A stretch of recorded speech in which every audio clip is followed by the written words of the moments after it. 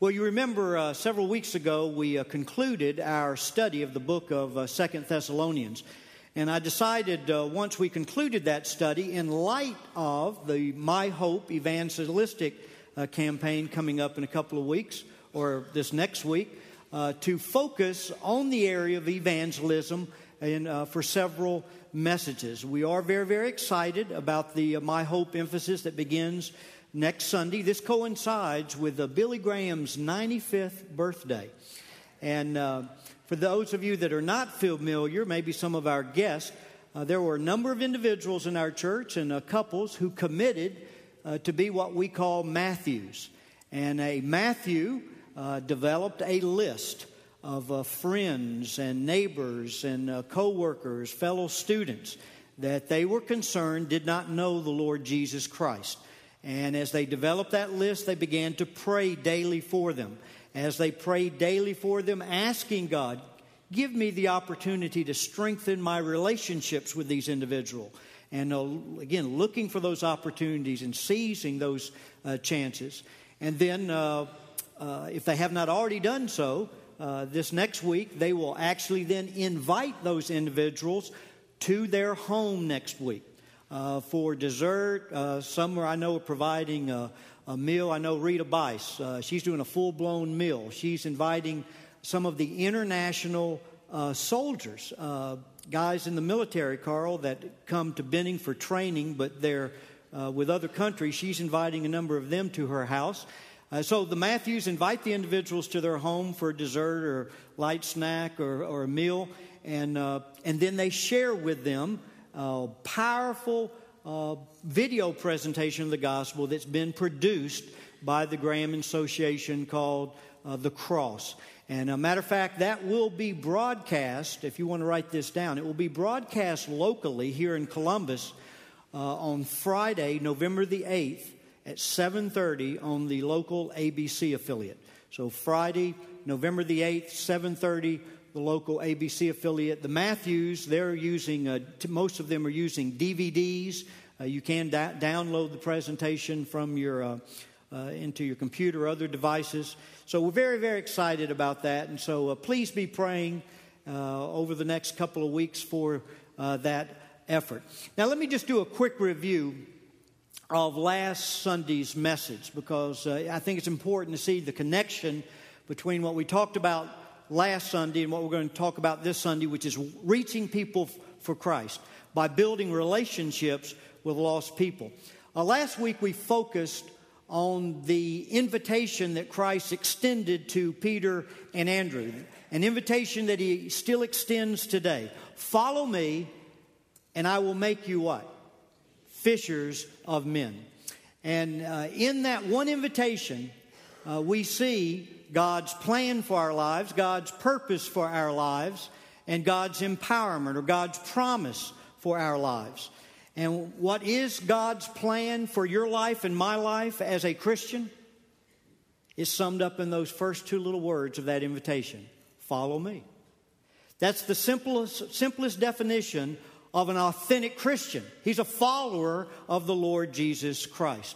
And last week we began to look at what it means to follow Jesus. And we saw first it means to trace my life after Christ. 1 Peter chapter 2 verse 21, it says what? He is your example and you are to follow in his steps. Romans 8:29 from the paraphrase, the Message says, God decided from the very outset to shape the lives of those who love him along the same lines of his Son. We see the original and intended shape of our lives there in him, in Jesus Christ. And we talked about the fact that the Jesus we communicate to others is not the Jesus we talk about, but it's the Jesus who we follow, the Jesus whose life we live out. That the best argument for Christianity is what? Christians, when they're truly following Christ and knowing the joy and the fulfillment and satisfaction that can be found in that relationship with Christ. But the greatest argument against Christianity is also Christians, when we are not walking in his power, not walking in his love and joy. and when we are walking in hypocrisy and a superficial commitment. And then we saw that to follow Jesus also means to turn away from all other distractions. Jesus said in Luke 9, verse 62, anyone who lets himself be distracted from the work I plan for him is not fit for the kingdom of God. And we looked at three key issues that often distract us from God's work. We looked at greed, we looked at guilt, and we looked at good things that can rob us from doing the most important things in life. And then we made two very, I believe, significant applications to this matter of following Jesus Christ. The first one being that before there can be a credible verbalization of the gospel, there must be a clear what? Visualization of the gospel through our lives. And then the second thing is the devil really does not care if your life is filled with bad things or good things, as long as you become distracted from the one thing God left you here on earth to do. And that is what? To fish for men. To make Christ known to others. And then, of course, we saw the importance of tuning in on Jesus. Maintaining Him is our goal and focus. And then what's God's purpose in my life? His plan is for me to follow Him. To trace my life after Him. Turn away from all distractions. Stay tuned in on Jesus. What's His purpose? That follow me and I will make you a what? Fisher of men.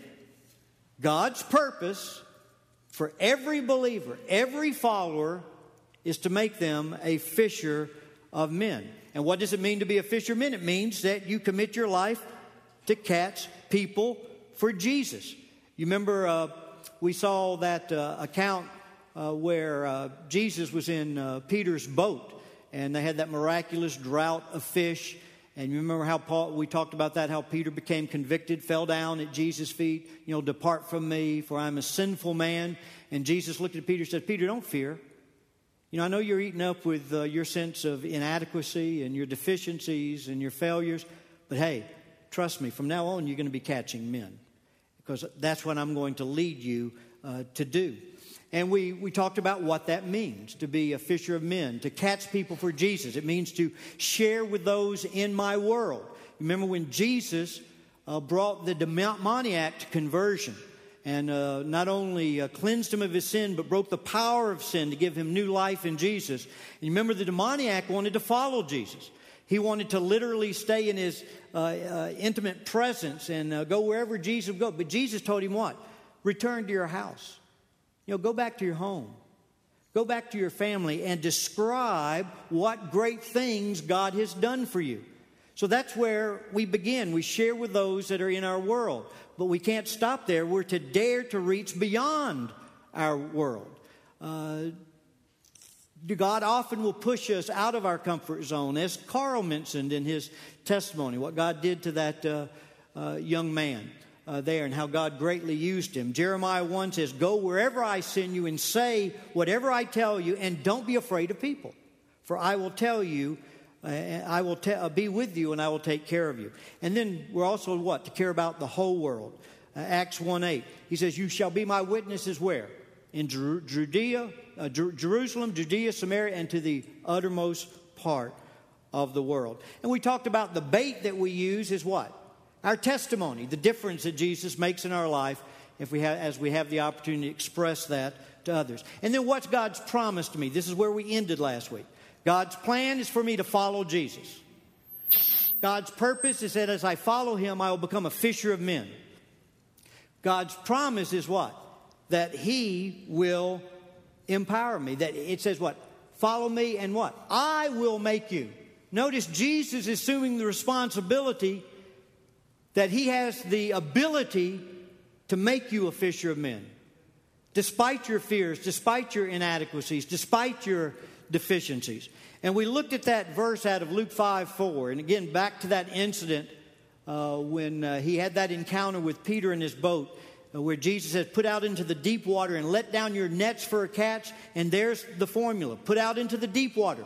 Go where God sends you, realizing God is often going to take you out of your comfort zone. He's going to take you somewhere you've never been before. And it is going to be scary. And you are going to be overcome with a sense of inadequacy. But then he said, let down your nets. Do what God tells you. Despite your fear, despite your inaction, step out in faith and then for a catch, because God will empower you. Now that's a review of last week. Follow me, and I will make you a fisher of men. That's God's plan. That's God's purpose. That's God's promise for your life. Now this morning, in the brief time that we have, I want us to look at reaching people for Christ by building relationships with lost people. And I hope you picked up a copy of the sermon notes and look at that introductory statement there. The key to effective evangelism is a growing relationship with Jesus Christ. We talked much about that last week in that first point, to follow Jesus. Before I can pray, Lord, save this person I'm concerned about or I'm praying for, I must pray what? Lord, change me so that they will see Jesus in me. But equally important is to be intentional. And that is a key word in this message this morning. Equally important as my personal relationship with Jesus Christ is to be intentional. And again, circle that word, underline it several times. To be intentional in growing relationships with lost people in order to gain a hearing for the gospel. And Christ's example in Philippians 2, verses 3 through 8 provides the pattern for effective relational evangelism. You know, one of the interesting things that we've discovered with the My Hope emphasis, and as we've enlisted Matthews, and I have not heard this just from one or two or three, but for many of our Matthews, I admit it's been a challenge for me. You commit to an emphasis like this, and then you realize, I don't have many lost friends. About the only people I do rub shoulders with are believers.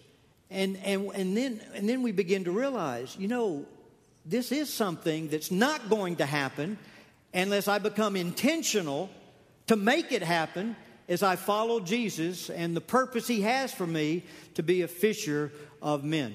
So I want us just to focus on these verses out of Philippians 2 as, again, a pattern for relational evangelism. And that passage simply reads this way. It says, do nothing from selfishness or empty conceit, but with humility of mind, let each of you regard one another more important than himself. Do not merely look out for your own personal interest, but look to the interest of others. And then that exhortation, it's based on the example of Jesus Christ. It says, have this attitude in you that was also in Christ Jesus, who, although He existed in the very form of God, He did not consider equality with God a thing to be grasped, but He emptied Himself, taking upon Himself the form of a bondservant. And being made in the likeness of men, and being found in appearance as a man, He humbled Himself by becoming obedient, even to the point of death on a cross.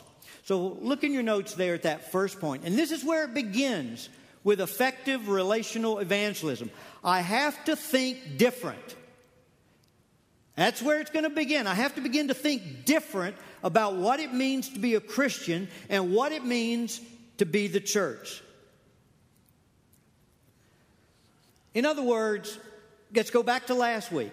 If being a Christian means to follow Jesus Christ each and every day, then being a Christian has much more than it has much more to do than just make a decision. We're talking about what? A lifestyle that's going to impact my life, the way I look at life, the way I think about life, the way I respond and react in life situations. It's not just about coming to church, it's about what? Being the church. In other words, whether it's the Christian, individual Christian, or whether it's the corporate church family, the church body, we're to walk as He walked. We're to be as He is. We are to do what He did. That which was important to Him is to be important to us. Look at verses 3, 4, and 5 there in your sermon notes. It says, do nothing from selfishness or empty conceit, but with humility or lowliness of mind. Let each of you regard one another as more important than himself. Do not merely look out for your own personal interests, but also for the interests of others. Have this attitude in yourselves, which was also in Christ Jesus. Now notice, I put 3 key words in your notes that you find in that text. The word regard, the word important, the word look. And there in parentheses, that's the Greek word there that you find in the Greek text. And let me just tell you what these three words mean, and then let's apply them to effective relational evangelism. The word regard means to let lead or to let command. Now this is talking about what? The way we think. I'm to let lead, in my mind, what? That others are more what? Important than I am. And that word important in the Greek text literally could be translated superior or commander. As a matter of fact, I think I alluded to this passage some weeks ago in a message, one of the messages on 2 Thessalonians. And we said the fascinating thing is both of these words in New Testament times was used in the military community. Again, that word regard, let lead, and the word important, your superior, your commander. So I'm to let lead in my mind that others are more important than me. And the word look, that I'm not to look to my own interest, but look to the interest of others. That word simply means that which becomes the focus and the goal of my life. Now, don't miss this, folks. The heart of this passage is built on the example of Christ. The heart of this passage is talking about the incarnation of Jesus Christ. When Jesus Christ, because he considered you more important than himself, his own welfare, he was willing to leave heaven's glories and come to this sin-cursed world as a man. Why? Because his focus was on you. You were the goal of his life. You were the goal of his heart. He made that a choice.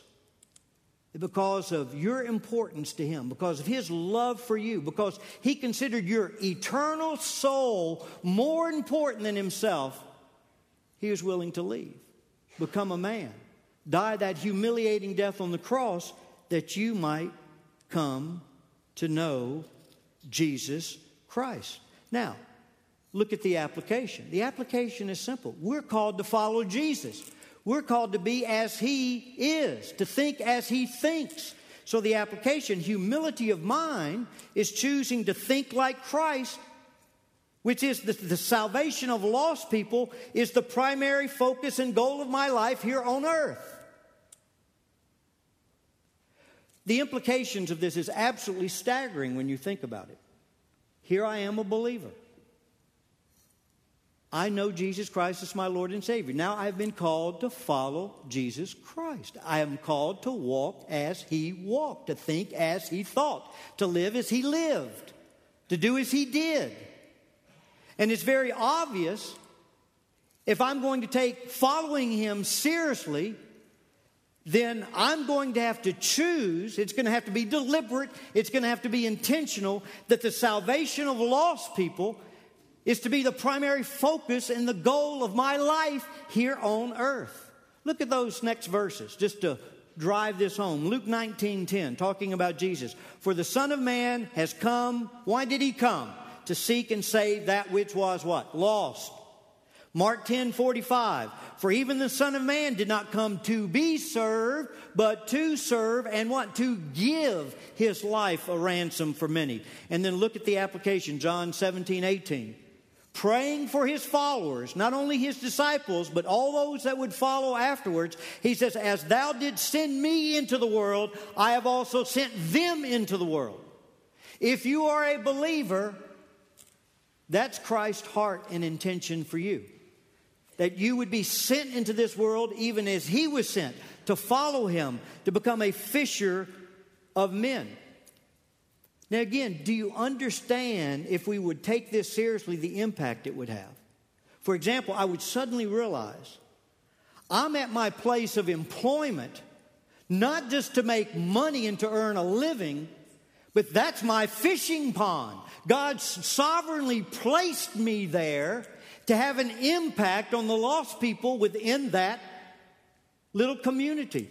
Or for example, my neighborhood. I'm not just in that neighborhood as a place to live, as a place to reside, a place where I have my meals and where I sleep. No, God has placed me there, and that neighborhood certainly has become my fishing pond. I need to begin to think like Jesus Christ, that the people that live around me, they are more important than Andy Merritt. And I am to choose to put my focus on them. That the goal of my life is to do whatever I can to reach them for Jesus Christ. Or say, you students are in school, you're not just there to get an education. God has placed you there, or you're in a sports team. God has placed you there sovereignly to have an influence, to have an impact, to draw others to the Lord Jesus Christ. Or even parenting. Think about the impact this would have on parenting if we would shape our minds and our thoughts along these lines. I begin to have children. Now it's not just to raise them to be good citizens. It's not just me being concerned that they stay away from alcohol and drugs and other destructive behaviors. No, now I'm thinking, how can I raise these little ones to be instruments in the hands of God to have a positive impact on our world for the honor and glory of God, to bring others to Jesus? See, this, if we would, and again, what's the key word in this message? Intentional. That's where it begins. It's a choice that you make. It is a choice. If you never make the choice to become intentional, if you never make the choice to be deliberate, it's never going to happen. And so, because I'm a follower of Christ, because I desire to please Him and honor Him, because He's worthy of all of that and more, I choose. This is the way I'm going to start thinking. And God, yes, you're going to have to help me. But I need to get out of my little world. See, the problem we have in the United States of America, we have so dumbed down Christianity. It's all about me. It's all about my little world. And I'm not trying to say God is not concerned for you. He loves you. He's concerned about every little detail in your life. He is concerned about your little world. But He wants you to get beyond that little world. He wants you to have an impact and an influence on others. So that's where it all begins. If we don't start here, nothing's ever going to happen. We have to start thinking differently about what it means to be a Christian, what it means to be the church, that it means to walk as Jesus walked. It means to be intentional and deliberate by making a choice that I'm going to now begin to regard. I'm going to let lead in my thoughts, in my mind, that winning people to Christ is the most important thing in my life. Therefore, I'm going to be focusing on other people. That's going to be my goal to reach them. That's where it all begins. Look at the second point. And it just naturally follows the first. I have to free myself to become involved with lost people. In other words, if I'm going to say this is the most important thing in my life, this is going to be my focus, this is going to be my goal now, then it's obvious I'm going to have to free myself to become involved with lost people. Look at verses 6 and the first part of verse 7. It's talking about Jesus, who, although He existed in the form of God, did not regard equality with God a thing to be grasped, but emptied Himself. Circle that word, emptied. Taking the form of a bondservant. I would encourage you to circle that word, taking. Let me just give you an interesting Greek grammar lesson. The word taking there is genomai in the Greek text. It's an aorist participle. I don't want to get too technical here with you, but this is important for you to understand. In Greek grammar, one of the rules is that the action of an aorist participle precedes the action of the leading verb. So in other words, what's the leading verb in this verse? That He emptied Himself. That's the heart of this verse. That Jesus, in heaven, God Himself, was willing to empty Himself of all of His rights to become a man so that He could embrace you and I, He could identify with you and I, so that He could die for you and I. That's the leading verb. But notice, it followed His decision of what? Taking the form of a bondservant. In other words, because there was that intentional, deliberate choice on the part of God that our eternal souls were more important than anything else, it was obvious then that He would have to empty Himself to accomplish the work of salvation, to die for the penalty of our sin on Calvary's cross, and to rise again to not only cancel out our sin debt, but to impute His righteousness to those who believe on Him, put their trust in Him as we follow Him. Now, look at the application, because I don't want to make this complicated. I want this to be very simple. I want this to be very pragmatic. To choose to be a fisherman requires becoming equipped and making the time to go fishing for men. In other words, this is so obvious, it's almost silly. If I've made a deliberate and intentional choice that other people, their eternal souls are more important than Andy Merritt, and therefore they are now my focus, they are now my goal. That's my goal in life, to bring other people to Jesus Christ. Isn't it fairly obvious that if that's true, then I'm going to be willing to do anything to become equipped to accomplish that? And I'm going to make the time to do that. Let me just give you a silly example. A lot of y'all know I've shared with you my past testimony. And you know, early in my life, prior to coming to know Christ, a good part of my life evolved around athletics, especially football. And I can tell you folks, as a middle schooler, when I made that intentional, deliberate decision that football was the most important thing to me, this was going to be my focus and goal, it changed my entire life. You know, beginning at that point, and I'm not embellishing, 365 days a year, at a minimum, I put 2 to 3 hours a day into my craft. I mean, I was fanatical. It determined the things I ate. It impacted my diet, impacted my sleep habits. Because, see, I'd made a decision that this is what I wanted to be, this is who I was, and therefore it colored everything, it impacted everything. I saw all of life through that filter. You say you want to be a good student. And that's an intentional, deliberate choice. Isn't that going to impact your life? If you're going to be a good student, that means you're going to have to make the time to what? To study, to have good grades. Or how about these soldiers? You know, I think of our Rangers that are deployed right now.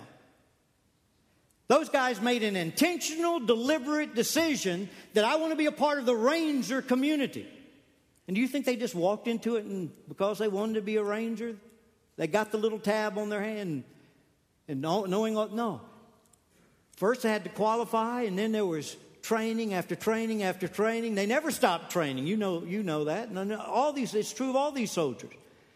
So, you know, if you make that decision to be a soldier, it's going to involve equipping. It's going to involve you determining, this is the way I'm going to use my time. This is what I'm going to commit myself to. And we could go on and on with it, but it's just this simple. If the eternal souls of people are truly the most important thing to us, if that truly is going to be the focus and goal of my life, it's obvious. I'm going to make the time. I'm going to make the time to get involved with lost people. I'm going to make the time to get invested with them. I'm going to make the time to get to know them, to get to understand them, to begin to relate to them. Because that's my goal. That's my focus. That's my aim in life. Acts 20:24. We looked at this last week, but I just remind you of it. I think this would be a wonderful theme verse for any believer. But my life is worth nothing to me, Paul said. My life is worth nothing to me unless I use it for finishing the work assigned me by the Lord Jesus, the work of telling others the good news about the wonderful grace of God. Yes, worship is important. Yes, fellowship is important. And of course, we evangelize that others might worship Jesus. That's the ultimate goal, of course, His honor, His glory. That we develop a community that Jesus is our first love, greatest treasure, and we give Him the praise and adoration that He alone deserves. But that even there pushes us to evangelize. We talked about this last week. You know, when we get to heaven, You're still going to worship. You're still going to have fellowship. But you would have lost your chance to evangelize, right? This is our only opportunity to tell lost people about Jesus and win them to the Lord Jesus Christ. And the Great Commission says what? What you sum up the Great Commission, 2 words: go and tell. Again, we talked about this last week. What do fishermen say? I am going fishing. In other words, they not only get equipped, but they make the time to get involved in their craft. And again, the same thing. We're just back to that. If I begin to think different about who I am, what the church is, and the eternal souls of other people are more important than my own welfare, that's to be the focus and goal of my life, it's very, very obvious, then that's going to impact the direction of my life. It's going to impact how I think about people, how I begin to relate to people. I'm going to see them as objects of God's love, potential believers.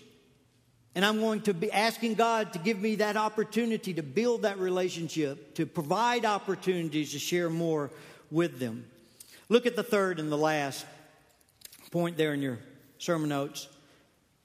Again, logical sequence here. Then I'm going to connect with lost people. I'm going to connect with lost people in sustained and sacrificial relational ministry to win them to Christ. So again, here I'm a believer. I'm committed to following Jesus Christ. Jesus says, okay, Andy, follow me, Andy, and I'll make you a fisher of men. I say, Lord, I'm scared. I don't know. Just like Peter. I don't know. I can't ever see myself doing this. Andy, didn't you just hear me? Follow me, and I'll do it. I will make you a fisher. All I'm asking you to do is be obedient. So then I begin to realize, okay, to follow Jesus is to be like Jesus, begin to think like Jesus thinks. And so as we've already seen, I begin to realize this is the way Jesus thinks. Others are more important than himself. They're eternal souls. He loved me so much that he came. So how can I not love others as he loved me? So I begin to realize, hey, wait a minute. I need to begin thinking different. I have to begin walking like Jesus walked. I need to begin to realize my focus and goal needs to be on reaching others for Jesus Christ. So I begin praying, if nothing else, God, help me. I don't know how. Just help me. You said you would. You said you would. And then I begin to realize, okay, if that's the way, if that's my goal, I begin to free myself. I begin to take opportunities that come my way to get equipped in this area. I begin to look for opportunities to relate to lost people. And that brings us to this third point, connecting with lost people in sustained and sacrificial relational ministry to win them to Christ. Philippians 2, 7 and 8, being made in the likeness of men and being found in appearance as a man, he humbled himself by becoming obedient to the point of death, even death on a cross. I'm to follow my Lord. Circle the phrase being found. Being found. In the Greek text, that phrase literally signifies entrance into a new state of life. In other words, Jesus was willing to make a change. He's willing to get out of his comfort zone. He was willing to leave the glories of heaven, as we mentioned. Come to the ghettos of this sin-cursed world for our salvation. In other words, Jesus took the initiative. Jesus came to us. Because it's obvious we would have never what? Come to him in our lost state. So, what's the application? Look there in your notes. I have to start going to lost people. This has to start to be my focus, my goal. Building relationships, there's the key. Building relationships with lost people and earning their respect is the most effective way to gain a receptive hearing of the gospel. Building relationships with lost people and earning their respect is the most effective way to gain a receptive hearing of the gospel. Take your Bibles real quick. We don't have time to linger on this. 1 Thessalonians 2, just want to simply read the verses for you. What an example of relational evangelism that the Apostle Paul used. We went all the way through 1 Thessalonians last summer, 2 Thessalonians this summer. And we saw the tremendous witness that this church had. And, of course, Paul was the one that was used to bring them to Christ, to birth the church. And notice that he used relational evangelism. Look at verse 5.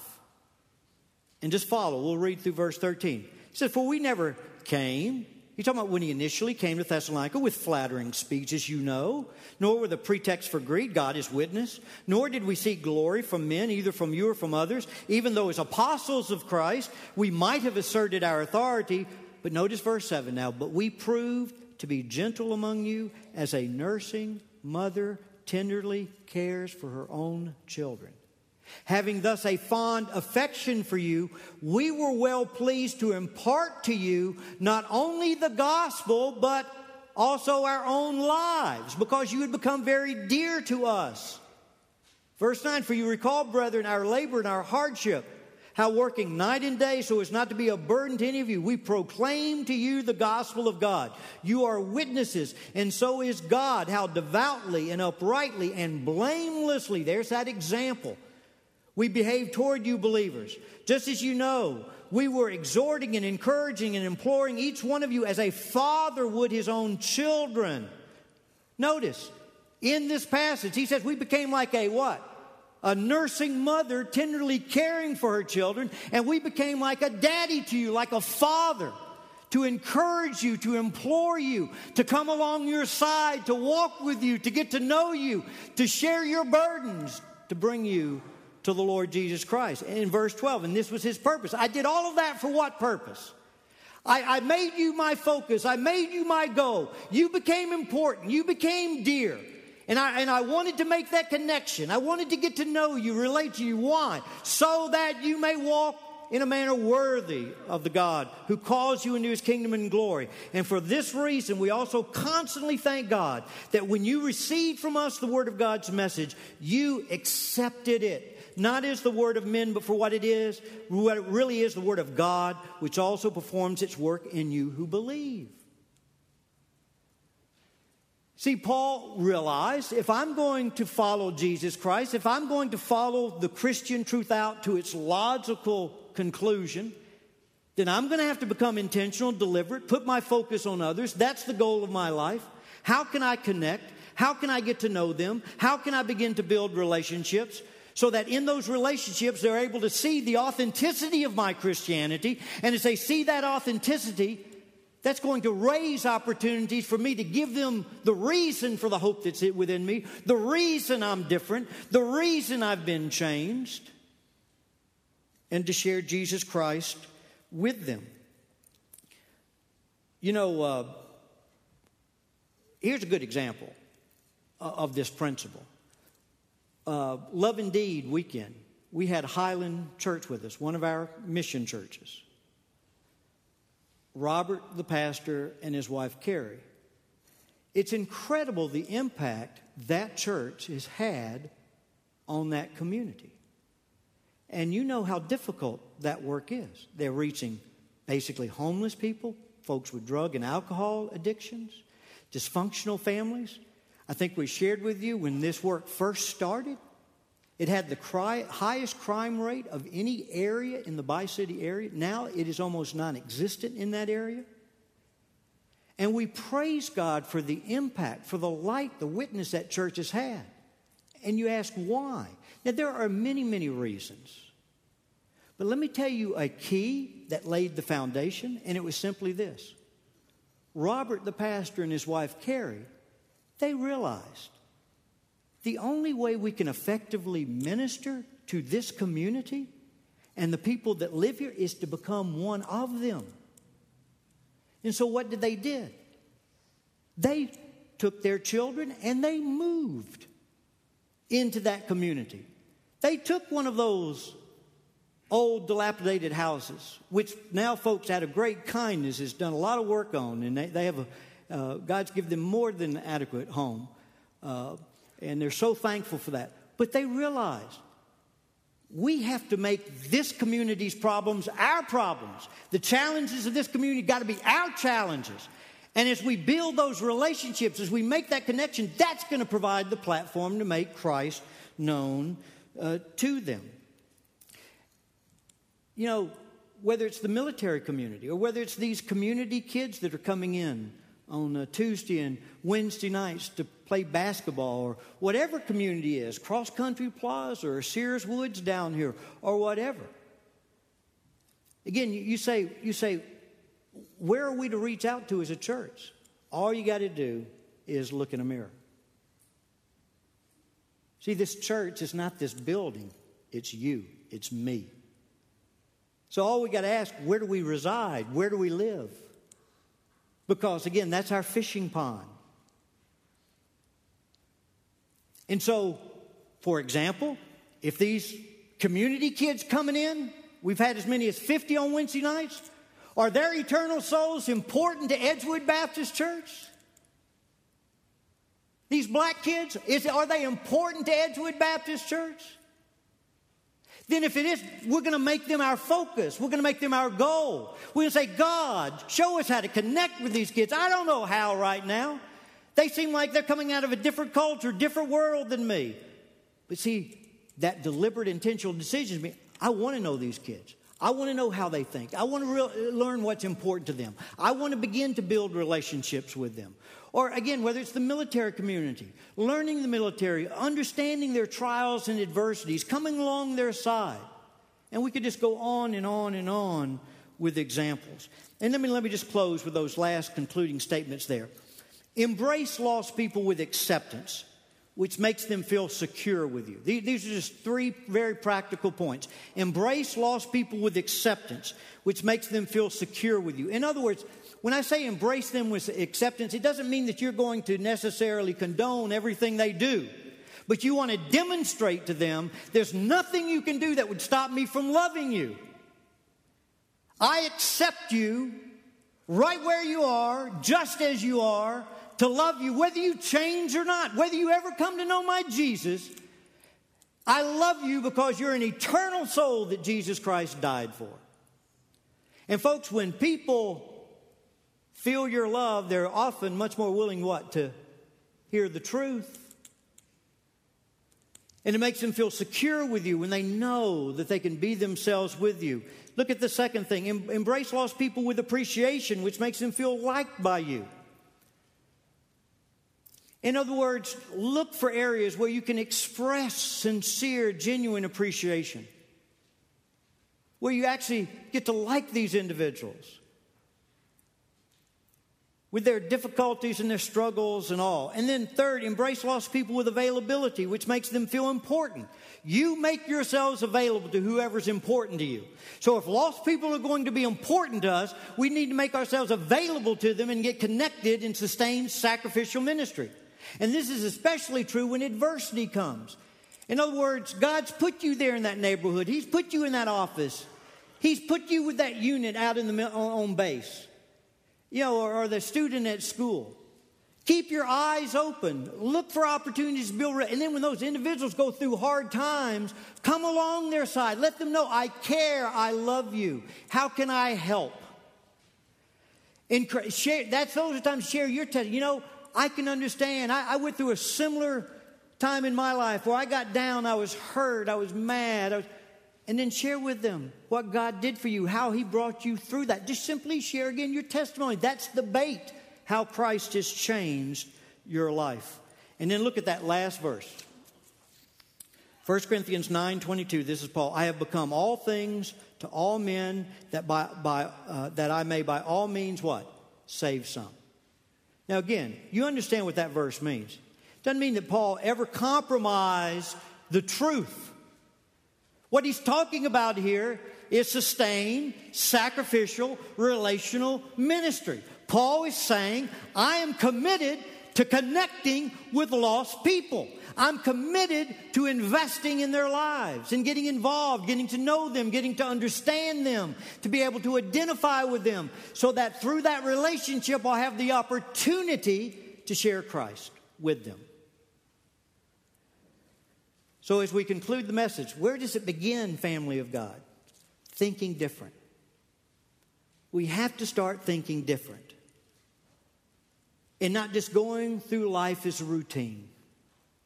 See, that's what many of us are doing. Christianity is more a routine to endure than a relationship to enjoy, where it's a continual adventure, joyous adventure, following Jesus Christ into a lost world to connect with life. And yes, it's scary. And yes, He's going to say, put out into the deep waters where we've never gone before. And we feel so inadequate.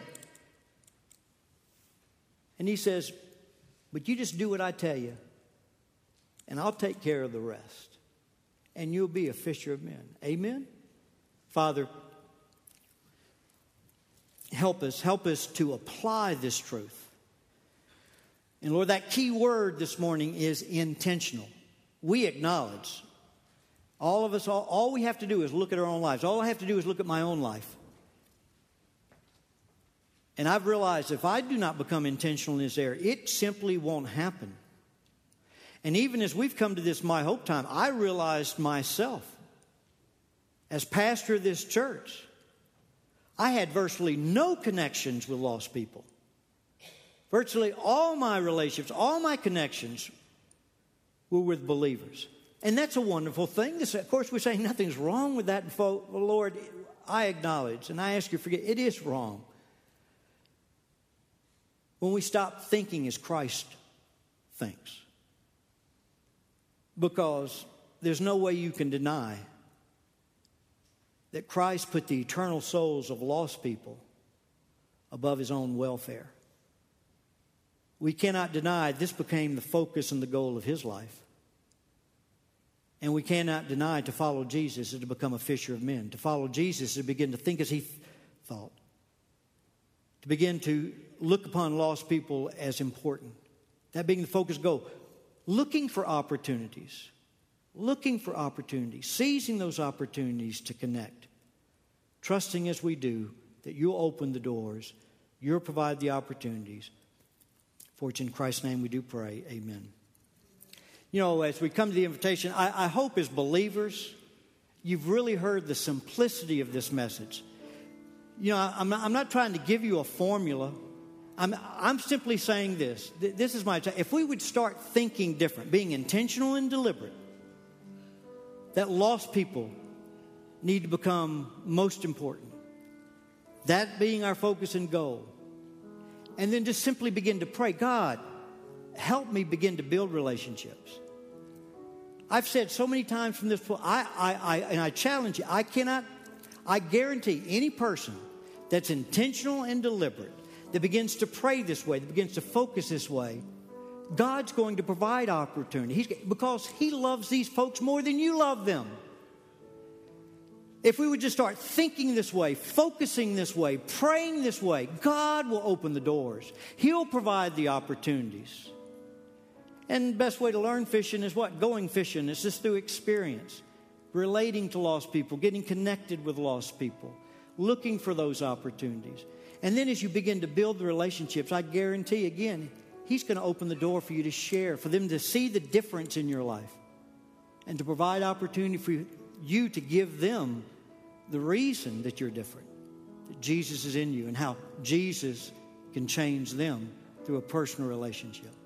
And, of course, Andy mentioned, you know, there are lost people here this morning. And if you're here and you do not know Jesus Christ, let me cast the net out.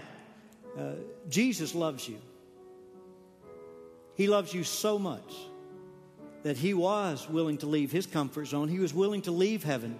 And He came to this earth to do for you what you could not do for yourself, and that is to pay off your sin debt before God. That sin debt that separates you from God in this life and through all eternity in hell. And when Jesus died on the cross, your sins were placed on Him. He became who you are. He became guilty of what you've done, what you failed to do.